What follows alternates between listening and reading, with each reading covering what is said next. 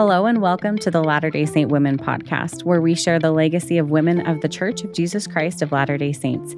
You'll get to know the faithful women who shaped our past and hear from inspiring women of faith today. I'm Shaylin Back. And I'm Carly Guyman. We are your co-hosts. And today we are very excited to welcome Carol Lawrence Costley as our guest in the studio. Carol, welcome. It's good to be here. Thank you. So good to have you.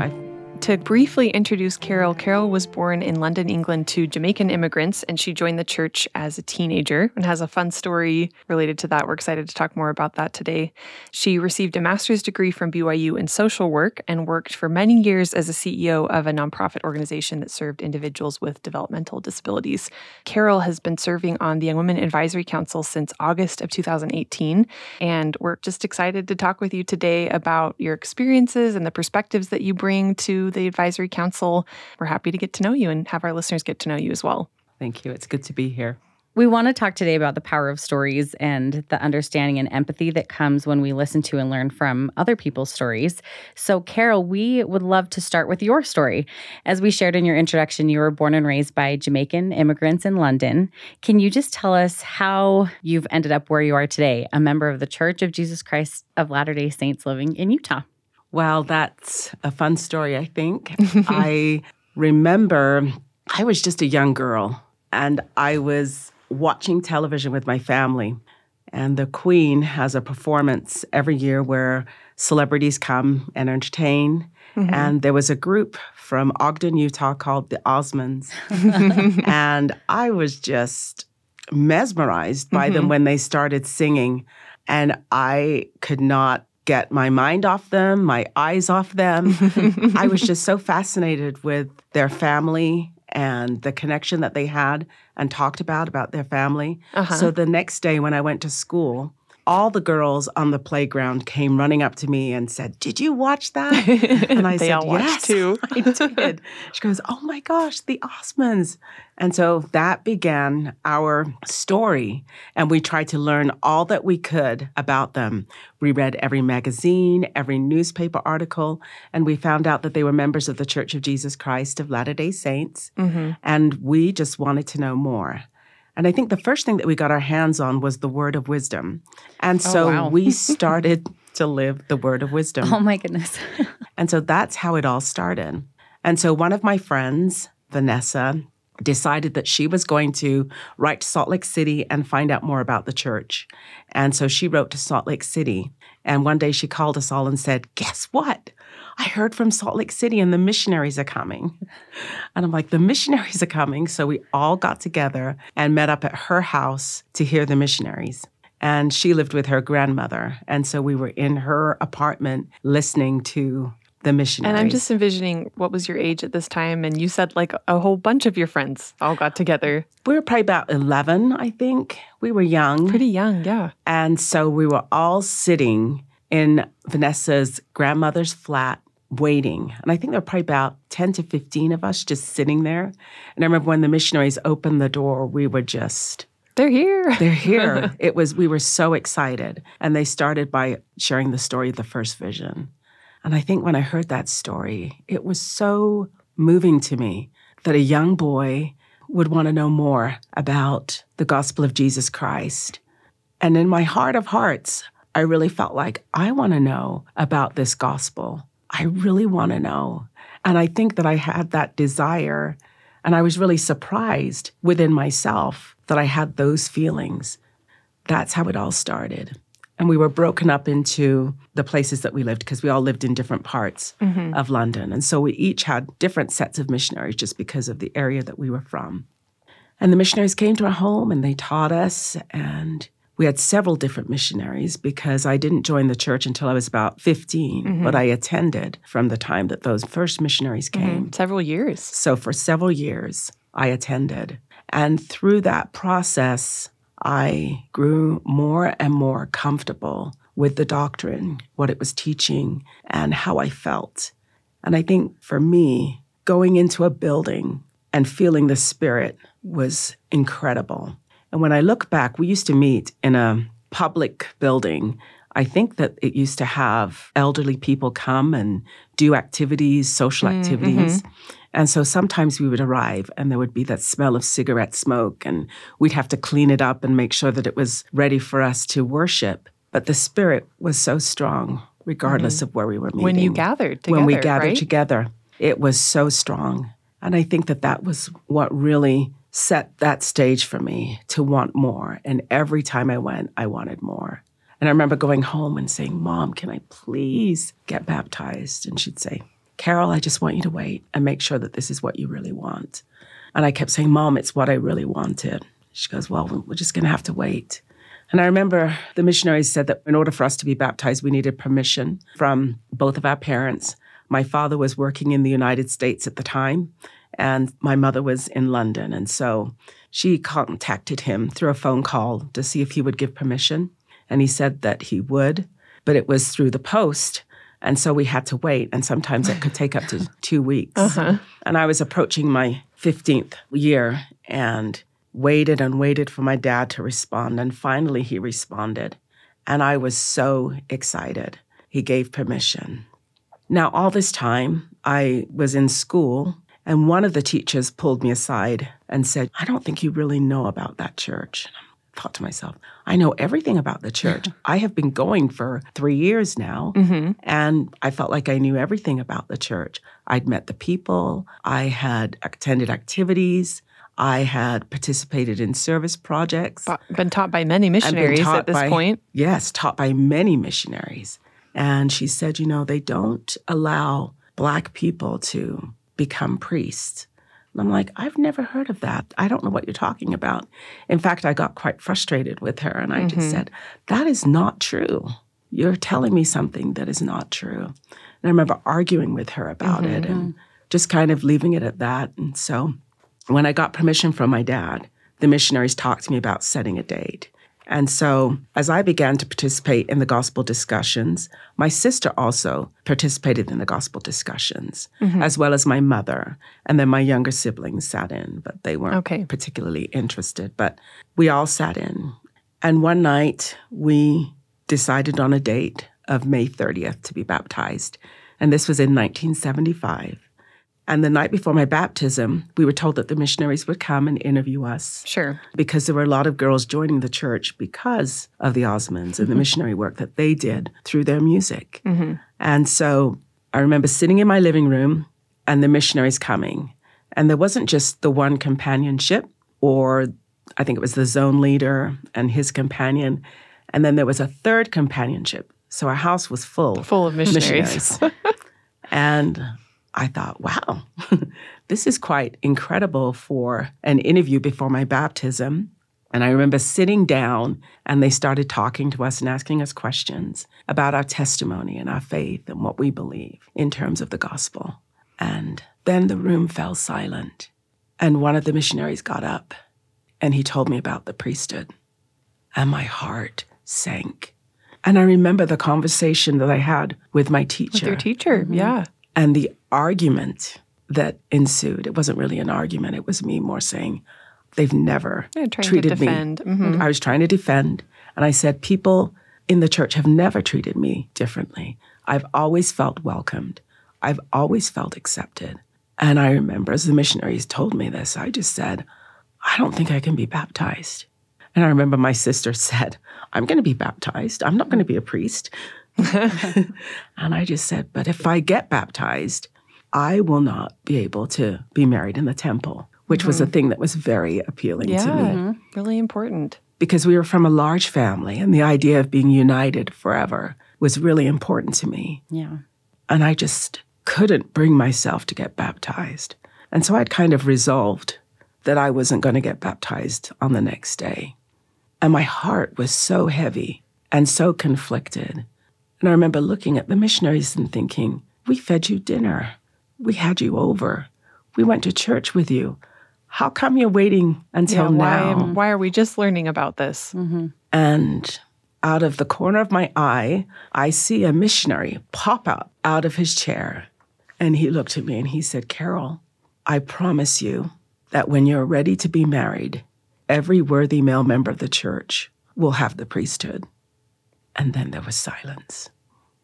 I didn't realize what the silence was for because I'm sure his companion was looking at him thinking, what are you saying? What did you just say? But I was like, really? I'm going to get baptized then. I believed his promise. His testimony was so strong and so convincing. And I actually got a confirmation that what he was saying was right. Wow. And I decided to be baptized. And I was baptized the next day. That's incredible. Thank you so much for sharing your story. And it's wonderful for us to hear your perspective and your experience. We'd love to hear what happened next, what brought you to the United States. We know you attended BYU. Tell us about kind of the next steps in your life. So I was involved in the church, attending Young Women's, and really enjoying the activity. Mm-hmm. My father, having been in the United States working from the time that I was about 10, and I was now 16, and my father wrote to my mother and said, hey, we need to bring this family back together. Mm-hmm. We need you to come. I was devastated. Yeah, that's so hard as a teenager to be uprooted from that community that you had. And all that I had were all the different stories and the different struggles and the different social problems that were happening in the United States at that time. And so I was very nervous. Mm-hmm. But of course, we went. And so the 5 youngest children in our family went. Mm-hmm. And it was in March of 1976. I hadn't even been a member of the church for a year. Yeah. And so when I arrived, I was desperate for that connection. And I remember my father just saying, you know, you can go to the church down the street. And I remember it clearly. And I thought, that is not my church. Mm-hmm. I can't just go to any church. Yeah. He said, Carol, but they all believe in God and Jesus Christ. Why can't you go to the church down the street? And I said, because they teach different teachings. And my dad was very frustrated because the church that I wanted to attend was 30 minutes away by car. Wow. And he kind of said, I just think it's ridiculous for you to want to go all the way to that church. Anyway, my sister, when she came, she finally got a hold of the bishop and made all the arrangements for us to get to church. And I remember we were assigned a family. It was the Watkins family. And they picked us up every single Sunday for church for 2 years. That's amazing. That's so wonderful. Not just for church, but for youth activities, any activities that the church was having. This family took us to church every week. And it changed my life. And I am so excited because the thing that changed my life most was the youth of the church in that ward. Without them, I would not be here today. Mm-hmm. I lived to go to church. I would count the days. Wednesday, Mutual. I mean, I would live to count those days. That's so amazing for a teenager to just have such strong faith and desire to go. That's incredible. And I'm sure that's just really set the foundation for the rest of your life. Mm-hmm. Well, and I think too in this story, your commitment is so amazing as a young girl to move across the world to a place where a church wasn't close by, and sounds like you and your sister to be so committed to, no, we're going to keep doing this. We're going to keep finding our church. So your commitment, and then also the commitment of these members there that were like, yes, we're going to take Carol and her sister every week, and they're going to be a part of this family that we have in the ward or the branch, whatever it was. I think there's some inspiring bits on both ends of that story. It was the Westchester ward. And I really think that this is a true definition of gathering. Mm-hmm. We were young girls without parents involved. And they made sure that we remained involved and that we got to where we needed to go. Mm-hmm. One thing that I learned was that everybody in my ward was going to BYU. And so I was like, I am going to go to BYU. I want to go to BYU too. And so I was so excited because I'd always in the back of my mind dreamed of going to BYU, but never thought it would be a possibility. But I could see a glimpse of this possibility. Mm-hmm. And so I just remember getting the papers from my counselor at school to fill in the application and meeting with the bishop. And I remember sitting down with my counselor, and he said, do you know where you want to go? And I said, yes, I want to go to Brigham Young University. And he stopped, and he looked at me, and he looked at his door, and he looked back at me. He got up, ran, shut the door, and then he came and sat down. And I knew exactly what he was going to say. And I said, before you say anything, I'm a member of the Church of Jesus Christ of Latter-day Saints. And he looked at me and he said, phew. He breathed a sigh of relief and he says, well then, great. How can we help you get there? And that's exactly what happened. And so I came out to BYU and loved every minute of it. Played a little bit too much my first few semesters there, but I really enjoyed my experience. Mm-hmm. And that year that you went to BYU was in 1978. So that was a big year for you to move to Utah and attend BYU. And it was a big year for the church as a whole. In 1978 is when the church removed the restriction on the priesthood, which allowed all worthy males, regardless of race, to be ordained to the priesthood and all faithful members of the church to receive the blessings of the temple. So we'd love for you to share, too, that part of your story, how you learned of that announcement just before you were going to be attending BYU. I can remember exactly where I was. I was in the kitchen in my house in New Rochelle, New York. And I remember I was on the phone with my childhood best friend, Dee. And we were just talking back and forth. She was asking me how I was doing. She knew that I was going to BYU, and I was very excited. So I was telling her about my plans to go because I was leaving that summer to go. And I was tethered to the phone on the wall. All of a sudden, my mother comes in, and she's yelling and waving her arms, and she's saying, your prophet is on the television. And I'm like, Mom, I'm on long distance to London. And at that time, it was by the minute. Yes, every minute counts. And every minute counted because it was very expensive. And so she says, you have got to come. Your prophet is on the television. And so I said, just a second, Dee. Mom's hollering about President Kimball being on the television. Let me go see what it's about. So I dropped the phone to the floor because there was nowhere to put it. And so I ran into the next room. And what I heard was the announcement. And I was just shaking. And all of a sudden, I remembered Elder Williamson standing to his feet and making me the promise. And I thought, I am 18. I am going to BYU. And I'm going to get married in the temple. And I was so excited. I was thrilled. And I remember going back on the phone and talking to Dee and telling her what had happened. And we screamed and I cried. And it was just a joy-filled moment. And then I realized for the very first time in my life that on the night of my baptism, the Spirit spoke to me and confirmed the truthfulness of that missionary's statement. And I was actually on the other end of that promise being fulfilled. And I realized that God does answer prayers. And people do receive personal revelation. And I can receive personal confirmation if I put my faith and my trust in Him. Your story is just so powerful. And it's because of your faith. Just like you're saying, you realized if you trust in God and trust in the teachings of Jesus Christ and the promises that you've made, especially at your baptism, and you just were so dedicated to that. It's amazing to kind of see that full circle, that momentum that you'd gained just kept going. It's so amazing to me. Mm-hmm. Again, this idea that stories can be so powerful because as we get a window into your thoughts and your feelings and your fears and your faith, it provides this window of understanding and empathy for others who have had a different experience or who are not familiar with your experience. So thank you so much for sharing. We just are really grateful and know that listeners will appreciate that too.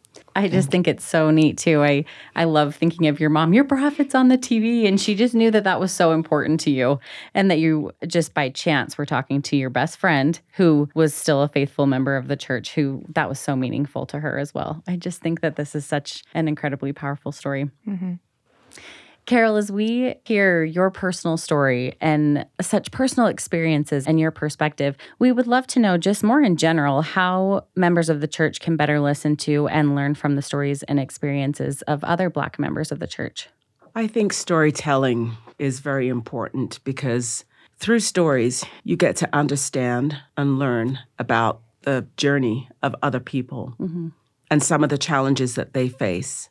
And sometimes because we haven't experienced a particular challenge, we have a hard time understanding how that can happen or why that happens. And I think that when we hear stories, we really, truly learn and understand about the person, and we're able to relate better to their experience.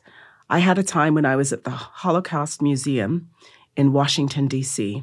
I was by myself. My husband was working and didn't have a break, so he couldn't come with me. Sure. So I went to the museum, and I sat down and I listened to a woman telling a story about a pair of boots that her dad made her wear. And she was probably about the age I was when I joined the church. So she was a teenager. Young teenager. And I think it was in the summer, and her dad made her wear these heavy boots.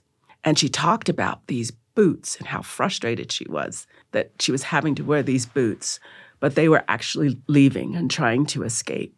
And her father insisted that she wear these shoes. And I remember as I listened to her story, she talked about how they were separated and then they ended up in a camp, and that those boots protected her and caused her not to experience frostbite and some of the other challenges that those prisoners experienced. And I just remember I was so engrossed in her story. I was crying. Very emotional. And very emotional. And I was so empathetic to her experience. And I related because I remember being 15. I remember going through challenging times when my parents wanted me to do things. And I was able to gain an understanding of her experience. And that turned into a love for this woman. I still remember her face. I still hear her voice. And I still recognize that when people tell their stories, when you listen, you validate them. And when you validate their experience, they feel loved. And so I think that as saints who are different, members of a different race or group, it's important to listen and to hear and believe their experiences and not to dismiss them. And so I think that a story helps people to be heard and seen. We want to be seen. We embrace our difference. We're okay with who we are.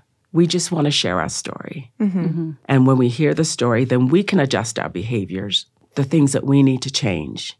And we can say, oh my goodness, I didn't realize that what I said might be hurtful. And so I think listening to other people is a great way to change and to learn and grow ourselves, and to also have them change and learn and grow, and to get over some of the hard narrative of the past and to move forward. And there's nothing like being with people that can help you do that.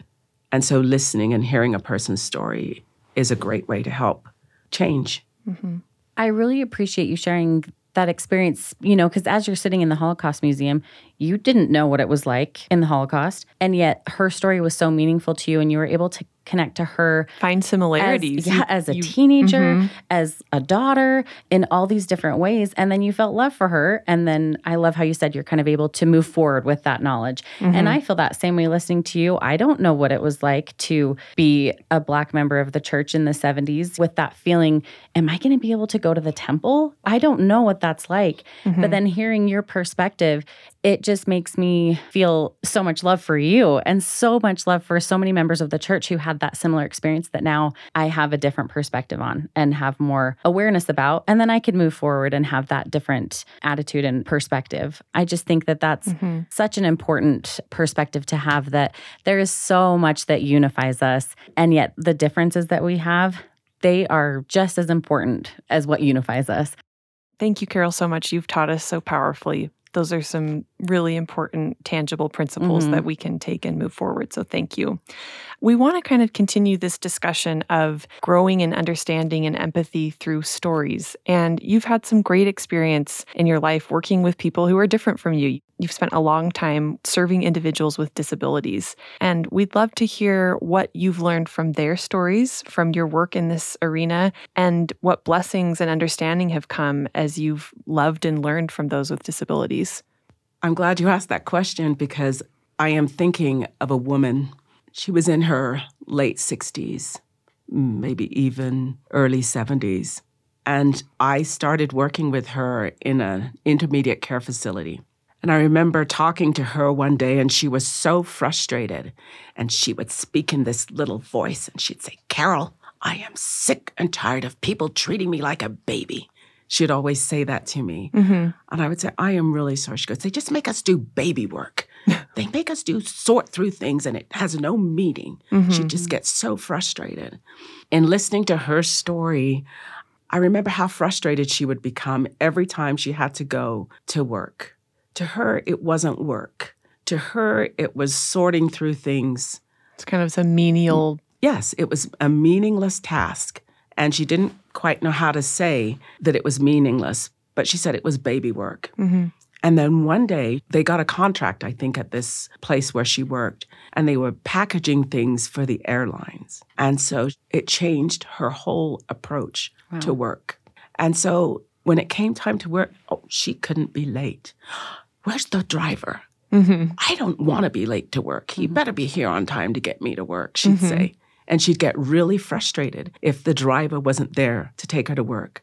So her mindset completely changed when she did something that was meaningful, when she did something that benefited other people, and when she was paid for it and paid a fair wage. Because her value work. was recognized. And it changed her whole perspective. She started to reach out to other people where she was very closed. She was a new person. And I think she went on to work in a competitive area and earn an award for Employee of the Year. Oh, where that's she awesome. was That's working. wonderful. And so when I think about people with disabilities, they use the term "nothing about us without us." And so they want to have input in how they work, in where they live, in what they do. They do not want us to look at their situation and say, "Well, she has this and this problem, and I don't think she'll be able to do this." Kind of making our own judgment on abilities and interests. Making decisions for them, too. And so that was something that I really learned, and I learned very quickly. A lot of times, too, people with disabilities have assessments and different things, testing, and so sometimes they're given a chronological age. And a lot of times people without the disability want to treat them as a chronological age that is assigned to them, in testing, as opposed to their actual age that they are. And so a lot of times people would bring women dolls and different things like that, when there's nothing wrong with dolls, but it really isn't age appropriate. And so sometimes I think we need to remember to ask them what it is that they would like. And if they're not able to contribute their own voice, then ask those who are closest to them to help us figure out how to help or how to work with them instead of doing things for them. And that's what I learned, is that most people with disabilities want to be a part of the process and not necessarily have things done for them. And I had many people correct me with disabilities when I would try to do for them. And I was told, "I can do it myself. Sure. Thank you. This is what I need your help with." There was a young man who wanted to be a pilot and fly planes. And he was so fascinated with flying planes and wanting to be a pilot. And he wanted a job really bad. And one of the supported employment people got him a job at the airport. And he was thrilled. And it wasn't that he wanted to really fly a plane when it really got down to it. He was quite content to be around the planes. He just wanted to be a part of it. Or to be in the environment. And so sometimes when we look at a person with a disability, we place a limit on them based upon what we think that they can accomplish. And I think for this gentleman, if we would have stopped at, "You know what, you'll never be able to fly a plane, and so let's divert you over here." Instead, I think we need to listen to people. And that's why stories are always good. Because when you listen, you gain an understanding of exactly what it is that that person wants, and to be able to tailor or to kind of adjust the goal with their help. And with this young man, it was perfect to work at a restaurant that was at the airport, and on his breaks, he could go and sit and watch the planes that came in and out of the airport. He had arrived. He had met his potential in his perspective, working at the airport and doing a job that he was paid for and respected for. And it's because somebody listened to him and believed him. Like you said, Mm-hmm. they believed him. And then that's so neat that he was able to feel so fulfilled by that new position. Mm-hmm. Well, and what I hear you saying is that we need to view all individuals, period, all individuals as children of God and as individuals. And I think this is an important conversation because we have people in our families, we have people in our church congregations, we have people in our relief societies or elders quorum or young women groups that have a variety of challenges, may have physical limitations or mental limitations, and knowing how we can put our arms around them and see them as our brother or our sister. And like you said, believe them, involve them, help them reach their potential, and do the things that they love and care about. I can just think that that would bring us great joy too, to help bring joy to other people. I think as I'm listening and thinking about my experiences, there was one gentleman who told me he needed to go somewhere. I couldn't figure out what he was saying. He was nonverbal.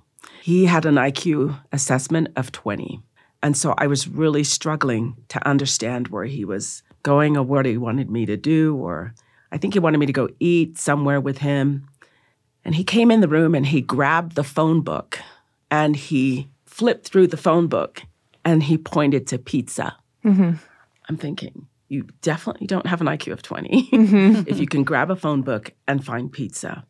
And I remember figuring out ways to communicate with him. And the phone book was the way that we started communicating because he would turn to the advertisements in the phone book and then point to what he needed or wanted. That's amazing. Could use it to communicate. It was amazing.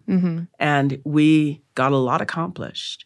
And so I think giving people the opportunity to do things without placing limits because of what we see on paper about them or because what we see physically about them, that we automatically say, oh, I don't think we can do that.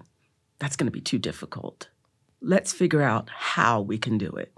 I think if we always approach, this is what they want to do, how can we do it? Or how can we understand what they're trying to say? I think is the best way to support a person with a disability, is figuring out how instead of we can't. Absolutely. Carol, I've really appreciated this conversation about seeing people as children of God, accepting who they are, doing our best to hear them out and listen to their stories and just love them. And you recently shared with us an opportunity that you had to learn from stories of LGBTQ members of the church at a conference you recently attended. And I feel like this fits well in the conversation of hearing people's stories. We would just love to know, how did that experience enhance your empathy and understanding for those who identify as LGBTQ? I think what struck me was their faith and their desire to become disciples of Jesus Christ. Again, similarities, right? It was the similarities. Yeah. And I think that whenever you listen to a story, you get those similarities. It increases our capacity to love them, to love others. It helps create understanding. And I felt so much compassion and so much empathy as I heard some of the struggles and problems that they encounter. When we listen, we learn about the obstacles that other people face and the specific tools that they use to overcome those obstacles. Oh, I love that. And as I sat and listened, it was faith in Jesus Christ. It was prayer, regular scripture study. Probably service, I imagine. And serving others and using the atonement of Jesus Christ to process a lot of personal, emotional struggles that they were experiencing, because through that, they find peace and comfort. And that's what struck me. We're facing different challenges, but we're using the same principles to overcome those challenges. And that's what unites us. That's where unity comes from, is having struggles that are different, but exercising similar things to overcome those struggles. When you get to that place, it's almost like instead of just being tolerant, it shifts to love. It's no longer feeling like we need to tolerate this particular situation or circumstance. You truly love that person. And it dissolves into something that is more unifying. I have more similarities to most people, all people, than I have differences. And And I think storytelling promotes that. And that's why it's so important for us to listen respectfully to the stories of others. Thank you. You've shared this profound recipe or formula for unity, right? When we listen and when we believe and we love, then those similarities rise to the surface. And that does create unity because we realize we're all pursuing the same thing. We have different challenges, we have different obstacles, but like you said, our tools are the same. What we want is the same. We can help each other in our walk on that path. And I think that's beautiful to tie in stories, and listening to stories can help us become more unified, whether that's a family or in a ward, a church setting, any other setting. That's something that stories can do for us. Mm-hmm. Not all stories are pretty. And I think that we need to be patient as people share difficult stories. I've heard this phrase, and I like it, and it's being comfortable with the uncomfortable. And I think if we are prepared to hear stories, we'll be comfortable with the uncomfortable. Mm-hmm. And I think when we're in that place, we're open and we can listen. Yes. And so that, to me, is really important. And it's not really our responsibility when we're hearing these stories to make people feel better or to fix anything. Or to solve their story. Something. Mm-hmm. Yeah, it's certainly just we're listening. Who cares that we're the ones that are uncomfortable? That listening can open us up to love. I just love that you say that. When we can see ourselves in others, it changes everything. And I think hearing that story and seeing myself in that Holocaust victim was something that taught me that I need to be always open to hear someone else's story and never to shut them down because it's something that's hard or uncomfortable. Mm-hmm.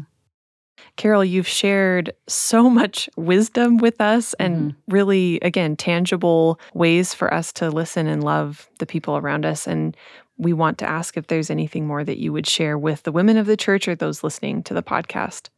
Yeah, I would love to share my thoughts about life and being a member of the church and feeling like we need to be a certain way because of who we are or what we do. I remember when I got this call, I thought, why me?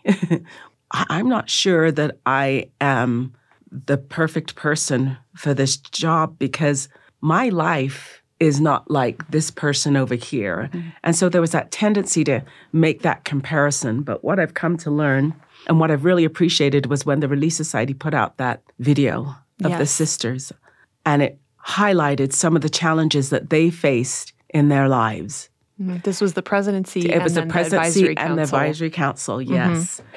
We'll share that in the notes for this episode. I love that video because it put all of us in there. I could relate.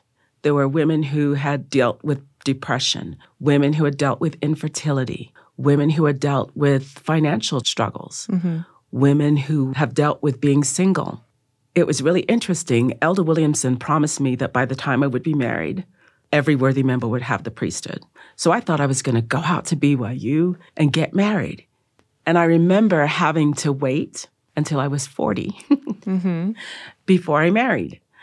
And I think that it kind of put a smile on my face because some things just don't happen the way that we think they're going to happen. The way we expect or with the way we expect or the way we see others have their paths. They go to BYU, they get married, they have a family, and there is this pattern that we think all of our lives should follow. And we have a tendency to compare ourselves to other people's patterns. And that was something that I learned is that we're all on a different journey.